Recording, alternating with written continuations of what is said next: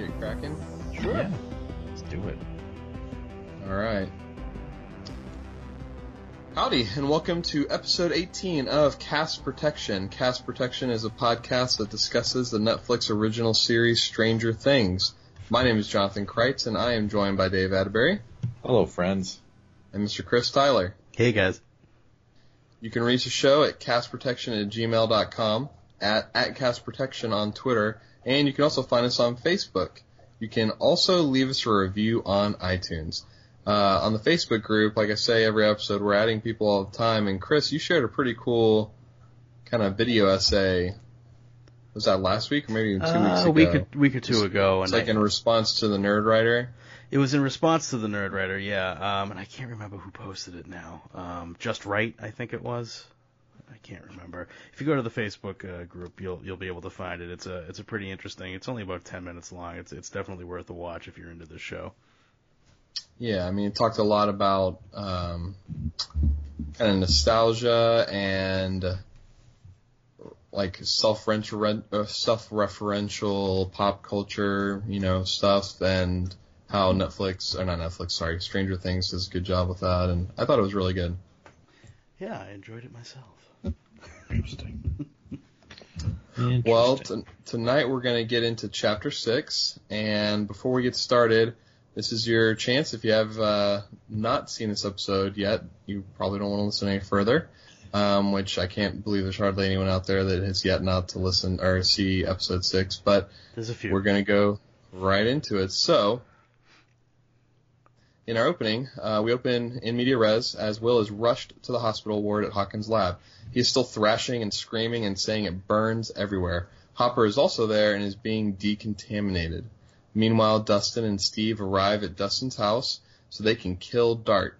However, they soon discover that he's molted again and dug his way out of Dustin's cellar. Ooh, yeah. So, yeah, there's they end the little opening kind of... The cold open?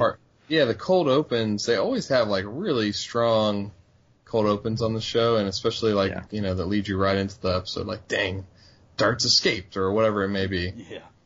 But in the episode proper, we begin with the operatives from the lab photographing the craziness at the Byers house, all of Will's drawings and everything they had put together for that. Back at the lab, Joyce meets the room full of doctors from the laboratory and demand that they tell her what is wrong with Will. They honestly have no clue. At Murray's, the unlikely trio finishes dubbing a bunch of copies of Nancy's tape and mailing them out to major newspapers around the country. In their celebration, it comes out that Nancy and Jonathan are just quote-unquote friends. Murray immediately dissects their relationship and tells them to cut to the chase, and that night, they do. The next morning, Erica is playing with Lucas's He-Man. As they argue, she reveals that Dustin had been calling a code red over the radio and that she had turned it off. Lucas gets a hold of Dustin, and they agree to meet at the old junkyard to try and get Dart. Hopper is a little green around the gills after his time in the Upside Down, but he perks up when Owens brings him a hazmat suit. They go below the room with the gate into what is a massive cavern. The gate, or tear between the worlds, has spread and metastasized like a cancer. While Will and Mike rest, Joyce comes clean to Bob about the events of the previous year. Bob says he thought stuff like this only happened in movies and comic books. Will wakes up, but now he doesn't remember everything or really everyone. He remembers Joyce and a few other details, but his memory is really spotty now. It's breakfast time that morning at Murray's, and he totally knows what happened the night before. Nancy talks to her mom, but Jonathan can't get a hold of anyone at his house.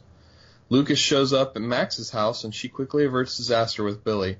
He tells her that he has proof of what he had told her about the previous year. She sneaks out the back and rides off with him. Back at the Hawkins lab, Dr. Owen examines and gets Will. Will can only remember some of his friends, and even then it seems like he is really straining to remember what he recalls. He tells them that they shouldn't have hurt him last night, him being the shadow monster. Owen tests a theory by putting a torch to a piece of the vines from the tunnels below. The infected hosts are all connected somehow, as Will freaks out when he puts the fire to the piece of the vine. We then cut to Dustin and Steve walking the railroad tracks, laying bait for Dart. Dustin tells Steve he kept Dart to impress Max, and Steve begins to give him pointers on love and hair care. that should be a book. Yeah, love and hair care. Yeah. Hopper desperately signals in code on his radio, but he gets no reply from Elle. He apologizes and assures her that he isn't mad and that he'll be home soon. And where is Elle? Yeah, yep, to be determined. Owens and his team meet and argue over how to help Will, or to just cut their losses and begin burning back the massive incursion of the Upside Down. Owens doesn't want an option that doesn't help Will, so now we kind of get the idea that he's on their side. He's not like Burke from Aliens. No, he snaps pretty fast when that one scientist says, "Well, we should just, if he has to die, then he has to die," and you say that to me again. So yeah. Joyce is fed up from waiting, but the MPs won't let them leave their room. Will has a strange vision and tells Mike that he may know how to stop the shadow monster. Steve and Dustin meet up with Lucas and Max at the junkyard. Dustin and Lucas hash out their differences and are concerned that they can't find Hopper, Mike, or Will. Jonathan and Nancy find the buyer's home deserted, but Jonathan realizes someone else has been there when he finds an empty Polaroid film cartridge. Back at the laboratory, Will reviews the photos of his drawings and points out an area that the shadow monster doesn't want him to see. The lab gets its soldiers ready to attack that very spot. Max and Steve and the boys prepare their trap for Dart. They fortify the old school bus as their base, and Lucas and Max have a heartfelt conversation when the demo dog shows up. As Steve gets out to try and lure it into their trap, several more ambush him. He makes it back to the bus, but they are very outnumbered. At the very last second, something draws the demo dogs away. The soldiers finally have made it to the spot that Will suggested, and it's a graveyard that Hop had been in. Will cries and says that he's sorry that he, quote-unquote, made him do it. Mike realizes it's a trap, but it's too late. The demo dogs destroy the soldiers. Hop notices on the map that they've moved along the tunnel that the soldiers had followed. Will tells Joyce that they should leave as they are almost here. Hop stares in disbelief as the demo dogs begin pouring up out of the hole in the basement floor, and that is the end of episode 6. Oh, yeah. Yeah, that's good. Yeah, it's a great episode. It's a really good episode. It's called The Spy, and now we know why. Yeah. Oh, way to begin with this one. This is, I mean, there's a lot of aliens in this one. There is, yeah. Yeah. I remember the first time I saw it, though, like, my very first thought, like, when it ended, I was like, as soon as it ended, and then I realized, okay, there was no 11 in this one, I was like, oh my gosh, they're going to do, like, the total cliffhanger, make us wait a whole episode, and sure enough, spoiler alert. Yeah, that is, I mean, we'll get into the next episode when we get to it, but I mean, the timing of the way they kind of did this trio of episodes, 6, 7, and 8, I think that annoyed people as much as anything else. It didn't bother me. Which is hilarious because, like, you could just watch them all. Like, we didn't have to wait. Well, that's true. Right. It's not like you went, yeah, that's exactly right. But I'm just saying, there's quite a bit of backlash against the next episode, and at least some part of it, I think, is due to the fact that you end this episode, which has just been so tight, just so excellently paced, awesome stuff going on, great character interaction, everything you love about the show, and then they put a hard pause on that for another hour, Right. But yeah, and like you said, when we get into it, like, we'll get there. But I think, like, now that I've watched, like, I think I've watched from this episode to the end of the season probably 8 times now. Like, every time I start watching from here, I just get sucked in and I keep watching the whole thing. And I don't think they could have done it any other way. You know what I mean? But because it really is tight pacing. Like, this is intense. This episode, if you pull your Netflix privilege and skip the next episode and go right to episode 8, if you watch them back to back, it's like a movie. It's like a really intense movie. Yeah. So. Well, and you guys are right. Cold open is a term for, like, especially when it opens right in the middle of the action like this one did. I guess what I mean is there's got to be some term for where when the show begins and the screen is black and you can hear Shit, what's voiceover. happening first. You there's, hear just them voiceover. entering the hospital and freaking out, and then then you see it. You know what I mean? I don't know what you call that. I don't know. This is how everybody. You know what I mean, knows right? We didn't go to film school. We don't write scripts in Starbucks. We don't know the terminology. Hey, I know some screen- terminology, but No screenwriter worth their salt's going to be in a Starbucks. It's artisanal, poured over neckbeard coffee or GTFO. Hey, I'm from the Northeast. I'm a Dunks guy, so. There you go. Actually, if you go real Northeast, I'm a Cumberland Farms guy. Oh, wow. Yeah. Nice. There you That's go. one I don't even know. Cumberland Farms? They had a big campaign with David Hasselhoff a few years ago, so. Did they? Yeah. I mean, I'm familiar with Dunkin' Donuts. I grew up in West Virginia, and we had Dunkin' there. And there was none down here, though. I mean, the first one made it to Houston. Maybe we've already had this conversation. I don't know. But yeah, the first Dunkin's made it to Houston. I remember when it opened. It was probably about 4 or 5 years ago. It was a big deal. Wow. Really? Wow. Yeah. Yeah, I grew up in a little town, just north of the border in southern Arizona, and I remember that was one of the few places in town. We had McDonald's, Wiener Schnitzel, and a Dunkin' Donuts. So I say it was the first one in Houston. I guess I don't know for sure it was, but at least the first one quote, anywhere unquote, near you in the city, in the Yeah. we lived in Montrose at the time, in that area. It was at least the first one in that area. I don't know. I thought it was the first one in the city proper, but I could be wrong. right. Well, regardless, Yeah. this we get a little more on the Jonathan and Nancy story at the beginning here, and they finally get together in the biblical sense. They know each other now. So, I'd say so. Is it just me, or is Murray such a weird character? Oh, dude, he is weird. He's weird, but he's And a little creepy. he is a little creepy. But he just, he's at the I don't care stage of his life. Look at where he's living. Yeah. Come on, do you think And he reads them like a book. Everything he says is 1,000% true. Yeah. I mean, everything he says to them about their families, about themselves, about their relation, everything about it, he's spot on. And he immediately picks up everything everything about once they kind of fill him in, he has a plan of what they need to do with all this information. I mean, he's sharp. No, that's not it. Right. He's just, Well, yeah, I don't know. he's Encouraging the an interesting minors character. to drink and have sex is just a weird scenario. It was the 80s. It could have been worse. He could have been offering them bumps of cocaine. Come on. Yeah, that's true. Yeah.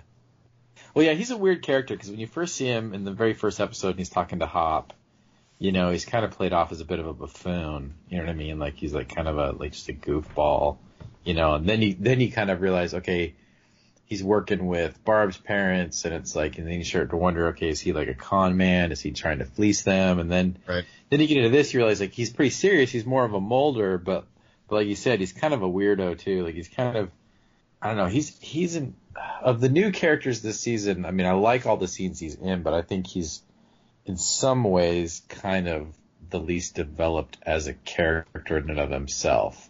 Yeah. He's pretty much there just to kind of react to the other characters, to let the other characters kind of bounce off of him. You know what I mean? Yeah, a little bit. He doesn't really. A little bit. He facilitates Nancy and Jonathan's quest and changes in their relationship more than anything else.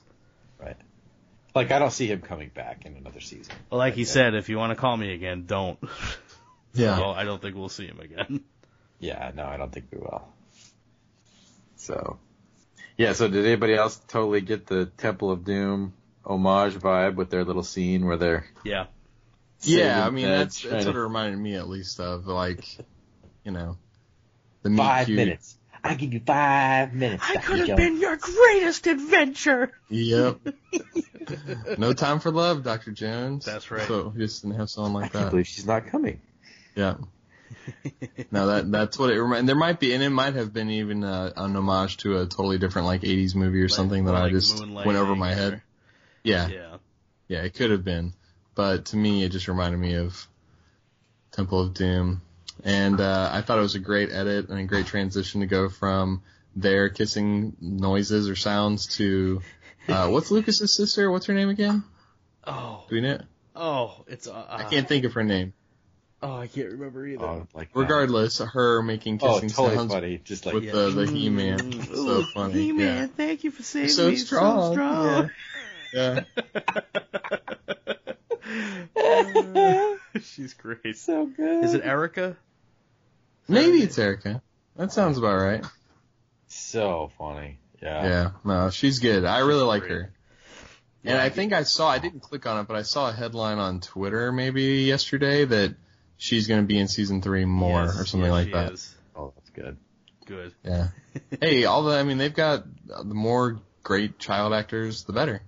Yeah. Use them. Oh. And I had a little sister that was just like that. Just, in your face, I'm annoying. about to say, right, yeah. Telling you you're a nerd, like, oh my gosh, like. Oh, seriously. that's my favorite part is when she's like, "Oh, you are such a nerd." Oh, so good. Well, So I still just have to back her up for her pancake syrup application. Oh, yeah. I'm with her. Never Yeah. too much. Yeah. Pour it Well, on. we've got 2 great transitions to her with like Right. fun with sound effects. Yeah. Right. Oh, yeah. Well,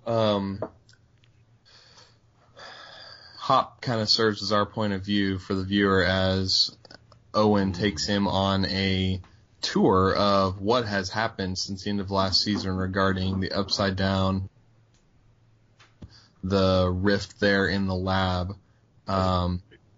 It's like, I don't know, it's one of those things where they start to go down through there and you don't even quite understand what you're seeing at first. You're like, wait a minute, what?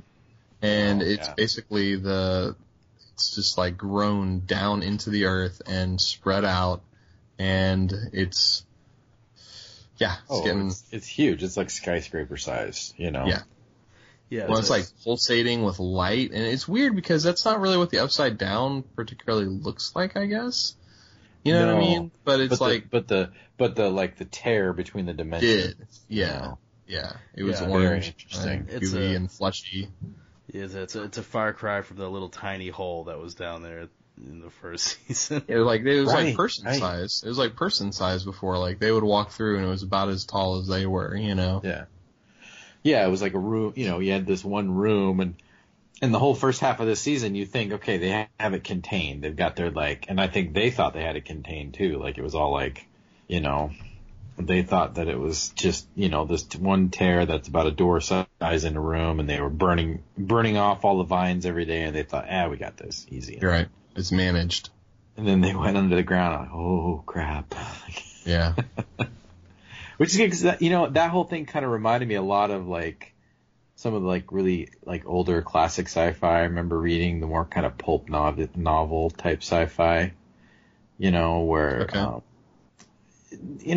where things get out of control really fast when a lot of it took place not on our planet but other planets. I remember reading like pulp stories and novels as a kid where you go to a new planet and somebody gets sick and viruses and things get out of control really fast. You don't realize what kind of trouble you're in until it's too late.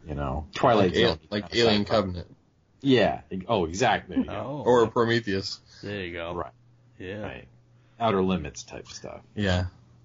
This escalated quickly. Yeah. Right. Well, I remember the first time watching that episode, I was like, "Oh crap!" Like, I would have supposed to feel that way. Yeah. Which was pretty awesome. So. Yeah, it's the terror is ratcheting up. No doubt. Yeah. Well, and you feel bad for Hopper. Like I said earlier, he was green around the gills. I mean, he gets blasted down for, I guess, I don't know if it's radiation as much as like contamination from the Upside Down. Right. And then, he just doesn't get a break. He's just your hard traveling hero. I mean, he cannot catch a break. Covered in interdimensional goo, scrubbed down, and he's puking. Yep. Yeah. Dealing with an angry teenage daughter. Yeah, he can't win. Can't win, man. No cigarette, out of cigarettes. Oh. That's the worst. That is the worst. Yeah, it's funny. I made a little note. Yeah, that was one of the things that I thought was I was thinking about watching it tonight. I was like, oh yeah, like all the hazmat suits, and there was a lot of like, radiation stuff, and a lot of 80s movies, were all about that, or Sure. the nuke scare, all that kind of stuff. Oh yeah, no doubt. Relates to that. So it's kind of fun. Well, and there's a tinge of like Cold War. Yeah, I mean, stuff. All the stuff yeah. at the lab is all like they're all Cold Warriors, man. I mean, it's all about. Yep. Last season it was all about spying on the Russians and defeating them, and this season you just get a sense of like all these like secret, like a whole secret operation in this town to keep stuff under wraps. I don't know. It just to me like has a very like it's reminiscent of War Games or I don't know movies like that. Yeah, and it's funny you talk about the secrets. And you know what? There's secrets even within those secrets because even this season they're doing those cutaways to where it's a bunch of people in a room that is separate from everybody watching everything that's going on in the lab. It's just totally there's just layers upon layer. Like how far up or down the the ladder does Hawkins' lab go in terms of is it Black Ops or is it off the books, and how high up does it go for the government to know? Right. Well, and they're still listening on the phones as well. You still see those people in the room with the big reel-to-reels going, listening to the local phone conversations and all that. So, well, it's interesting because like Stranger Things, the whole concept is pretty fertile ground.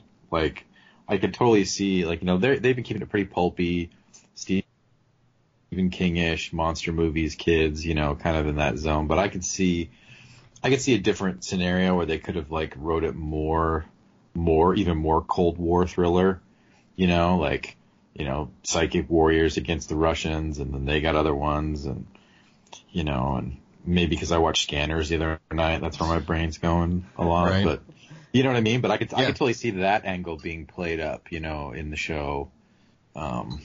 Yeah, I mean, there's definitely a version of this where you could have chopped the kids out entirely and had it all be like a bottle drama of all these people just in the lab and what they're dealing with. Yeah, a whole like almost like Hawkins Lab style show. Yeah. And weirdness going on, but I like how it is. There's totally. A lot ahead. So. Well, we get some foreshadowing with Bob as well, as him and Joyce discuss everything that happened the previous year and what's really been going on. And he mentions about moving to Maine, and I made a note here. Does he not read Stephen King? You don't want to move to Maine, dude. No, I think the kids and Hopper are the only ones that read Stephen King in this universe. Well, the guard in season 1, the guard was reading Cujo, and that's when Hopper's like, "Oh, I love that book, Nasty Dog," or whatever he says, and punches him out. But come on, dude, you don't want to move. You don't want to move to Maine. Not if this kind of stuff is actually going on. Oh my gosh. Yeah, him saying I think this stuff only happens in movies and comic books was, I mean, it's not quite breaking the fourth wall, but it's close. Yeah, it's a little knowing, but yeah, that was good. It was a line that Sean Astin can pull off. Yeah, totally. Yeah. Oh yeah, totally. Yeah. And he's great in this season. I mean, I don't know. I don't think he was up for any. I mean, I don't know if he was in it enough to be worthy of any sort of like award recognition, but I thought he was really good in this season. He did. Really well. He's not in it very much. I mean, he really isn't in it that much. No, but he feels real. I mean, everybody kind of knows a Bob. Yeah. That one wicked nice guy that is, he's just a nice guy. Yeah, right. That's all it is. Yeah. No, he did a really good job. It's that's one of the things about this show, top to bottom. Everybody involved is bringing their A game.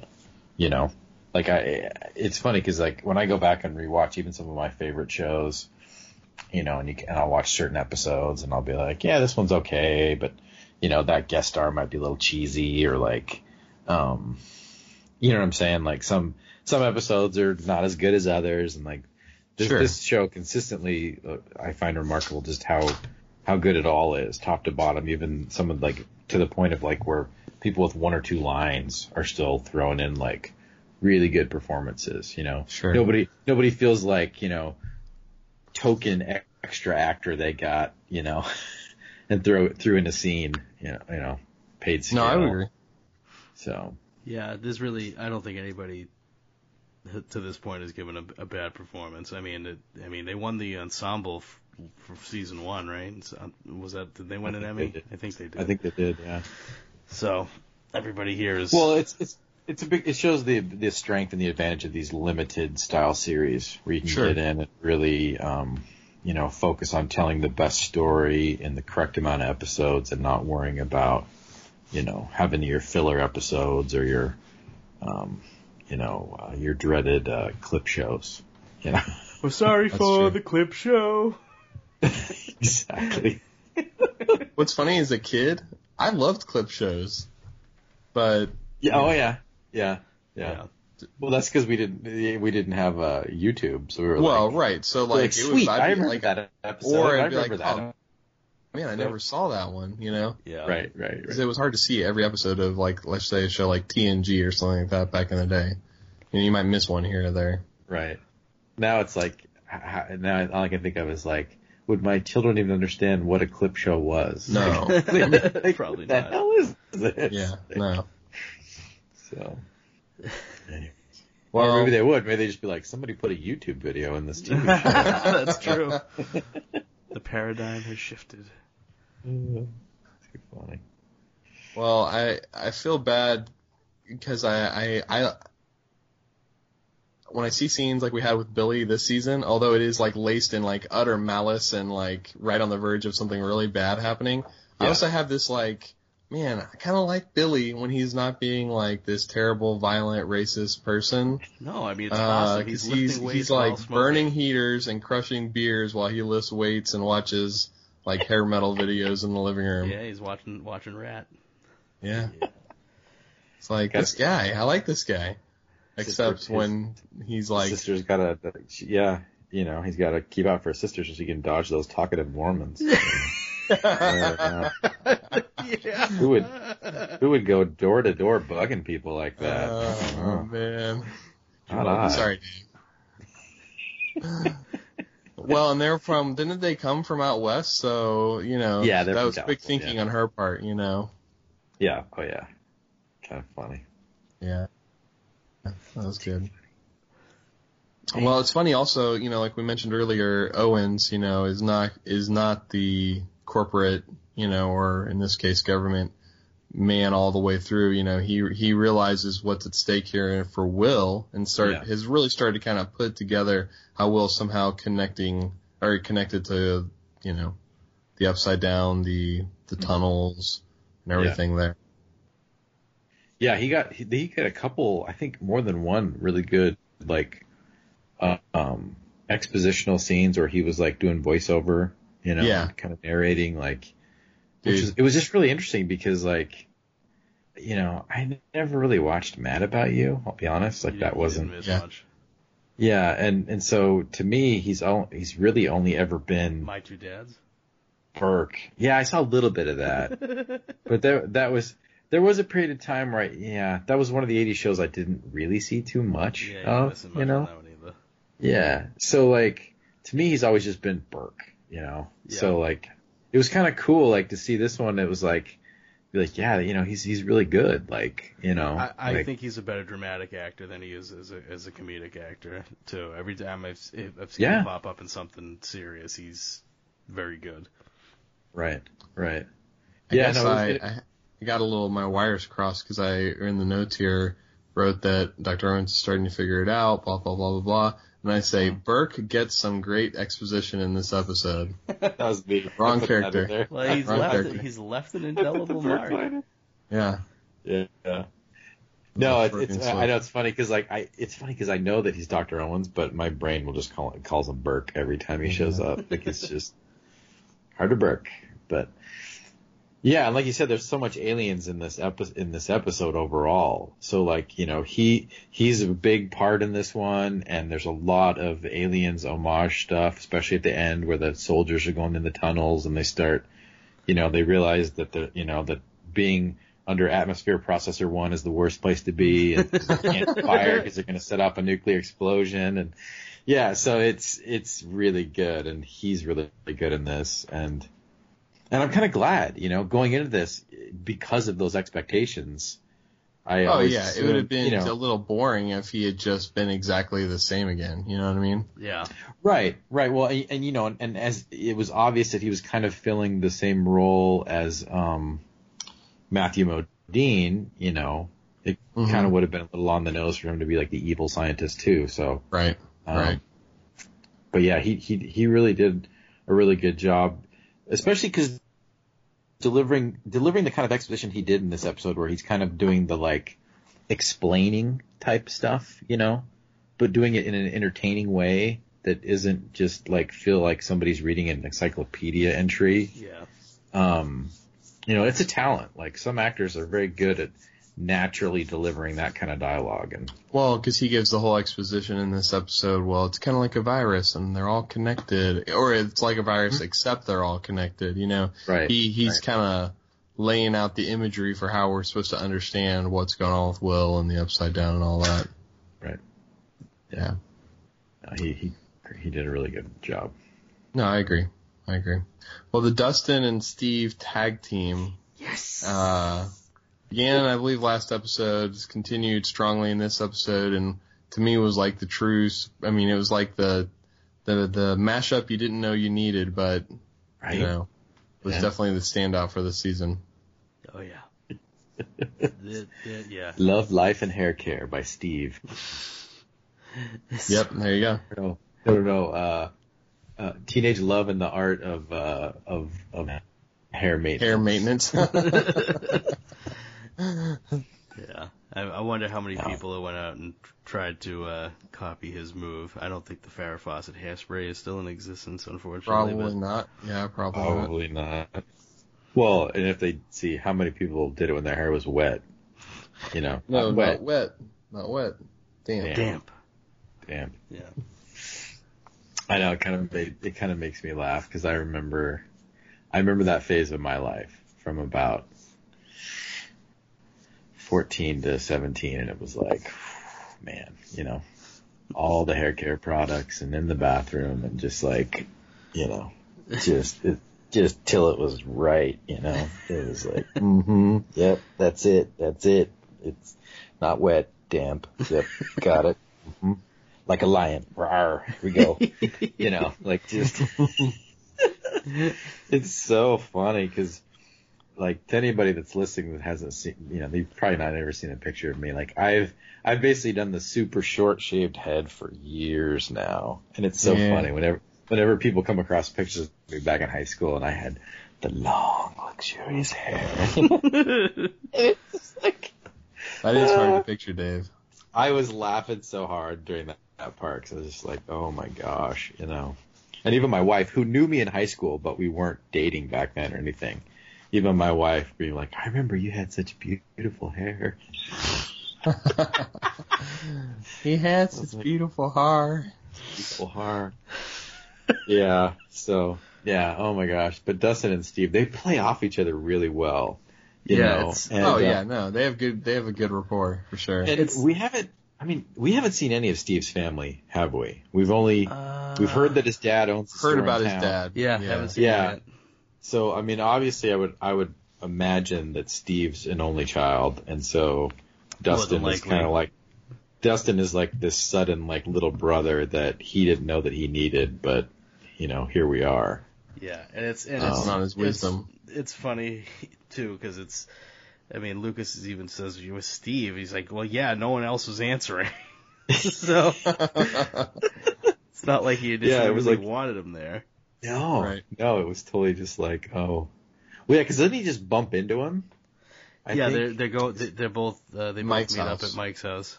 Yeah. Do you got that bat? Yeah, you know, the one with the nails. Yeah, so they just kind of. Yeah. No, that's some great writing right there. Like, and that's the kind of writing I think that works the best when it's like, it just feels natural that the characters are just being the characters, and so good Cool. stuff. Well, I don't know about you guys, but I really like the turn that Will's story takes in this episode. Oh, yeah. Because it's like this, insanely serious complication to not only keep him alive and help him, but also that he's, a spy for the enemy, basically. Bad guy. He's not really in control of his own choices at this point. Well, and it's interesting, too, because it's like every time he falls asleep, basically, he's less himself. Because he when the first night he fell asleep, and they actually even showed his eyes fluttering and all that kind of stuff. That's the next day when he was really starting to act weird at home. And then this, they sedated him in this episode because he was freaking out so hard. And when he wakes up from that, now he's really beginning to forget everyone basically except the very closest people to him. Yeah. So it's something about, I don't know. To me, it seems like something about when he's asleep, he just is like losing more and more of himself. Yeah, I mean, is it that he's forgetting, or is it that the upside down virus that's inside of him is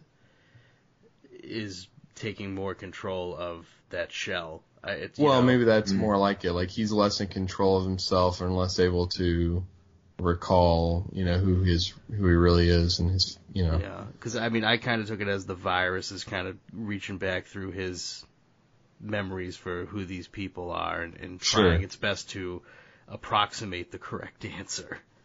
Right. Right. Yeah. Yeah. There's moments. I think there's a good one coming up soon. I don't think it was in this one where he, you can like literally see him like, the mind behind the mind working. Yeah, like the gears turning. Yeah. Well, yeah, and it's interesting too because you had the whole first season. It was we have to save Will, and the whole first part of this season's been like, oh, Will's like having troubles. How can we help Will? And all of a sudden, here we are. Now, he's the bad guy. Like he's the danger. Yeah. Which is a really good twist. So, I admit I didn't see that one coming. No. I thought he was totally trying to help him, like he was going to be like, like get some kind of superpowers type thing, Well, that was what I kind of, and maybe I said that before earlier as well, but that's kind of where I thought this whole story was going to go for him, was that he was going to have some special connection to the Upside Down and be able to manipulate it or stop it or whatever it may be. Right. That was my theory going into it, I guess, for lack of a better word. But yeah, like you said, it definitely does not go that way. Well, I gave Max a little bit of a hard time last episode, but I did really like the scene with her and Lucas in the junkyard when they really, kind of having a heart-to-heart regarding their family and her screwed up family situation and moving and all that kind of stuff. That was pretty good. Yeah, it's such a real moment in the midst of all the craziness.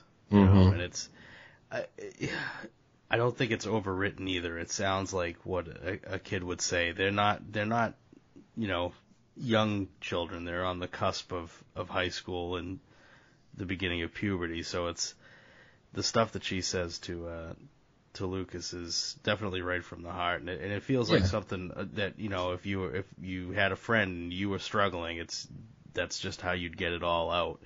And for a kid to realize how awful someone is, and to kind of see that that's the route that they're going and not wanting to be the same person is incredibly mature. But I don't think it comes off as written too old for the character. No, I don't believe so either. I thought it was very sincere, very earnest. I didn't think it was overacted or overplayed at all. I felt like she actually acted it very well. I thought that was good. And I like, Steve is like the kind of tough love older brother a little bit. He's giving Dustin lots of advice, but Him cracking the whip on them to help fortify the bus was pretty funny. Yeah. What? He's just sitting there, he's busting his butt, and Dustin and Lucas are just like, yeah, just talking. Well, it was such a great moment because they started playing the kids' theme behind them. You know what I mean? And the music was like swelling and building, and it was like they're, Dustin and Lucas are reconciling, and they're like, having this moment, and then literally like it's like the record scratch. Right. Hey, dickheads! Yeah. How come the only one helping me is this random girl? Like, it was just a great. Great line. Well, and especially because, like, again, when you think about how Steve was only supposed to be like in 1 or 2 episodes in the first season, and that was it, and what a genius move to kind of keep his character going, and now he's got this hilarious dynamic hanging out with the younger kids, you know what I mean? Like, instead of going for the obvious, like, just doing this total, love triangle thing with, him and Jonathan and Nancy, they've pretty much buried that, and immediately have moved him over into this much more interesting dynamic of him being the babysitter. The babysitter, and it's comedy gold. Oh yeah. And no doubt. So, yeah. Well, we had a note here. Is this the first episode without 11? I think so. It is, yeah. Yeah. Yeah. Which, like you said, Dave, that kind of telegraphs that, maybe we're going to get an 11 heavy episode, and yeah, that is about to come down next. Oh, yeah. Yeah, it's quite the cliffhanger, and the next episode. I think the next one is pretty interesting. It's pretty interesting. Yeah. We mentioned it at the beginning, it was a controversial one overall, but there's a lot of good stuff in there, and I think a lot of important stuff for what's coming in subsequent seasons. So for Elle, the events of the episode and for the character of her, like it's all good. Like that's all important stuff. I just think the kind of execution of it's a little lacking compared to the rest of the show, but we don't need to go into that too much. Yeah. No, we'll get there, and I'm sure previews of next time. I'm sure we'll have plenty to say. Yeah, this one though, man, it's just a fan of Aliens. This one is just like, oh god, it's so good. Just even the motion detector inside Hawkins' lab sounds exactly the same as the motion tracker from Aliens, and well, and they have the videos, cameras on like all the soldiers, kind of wink out one by one as they're getting taken down. It's it's a little. I mean, it's direct. I'd say it's a direct reference to Aliens, but that's okay. It just makes me want to watch Aliens now. Right. Yeah. I know, and I'm really looking forward to like the follow up to this one. So it'll be the episode after this when we pick up this. Like I said, I feel like if you watch it, it really plays out like one long movie. Oh yeah, definitely. It's really definitely. Good. Yeah, the end run is pretty much all go. Yeah. Cool. Would you guys have any other notes or thoughts about this episode? I mean, it's so tightly plotted and paced that it's really hard to say anything because it does its own job of saying what it needs to say on this one. Yeah, totally. Mm-hmm. Well, it was good.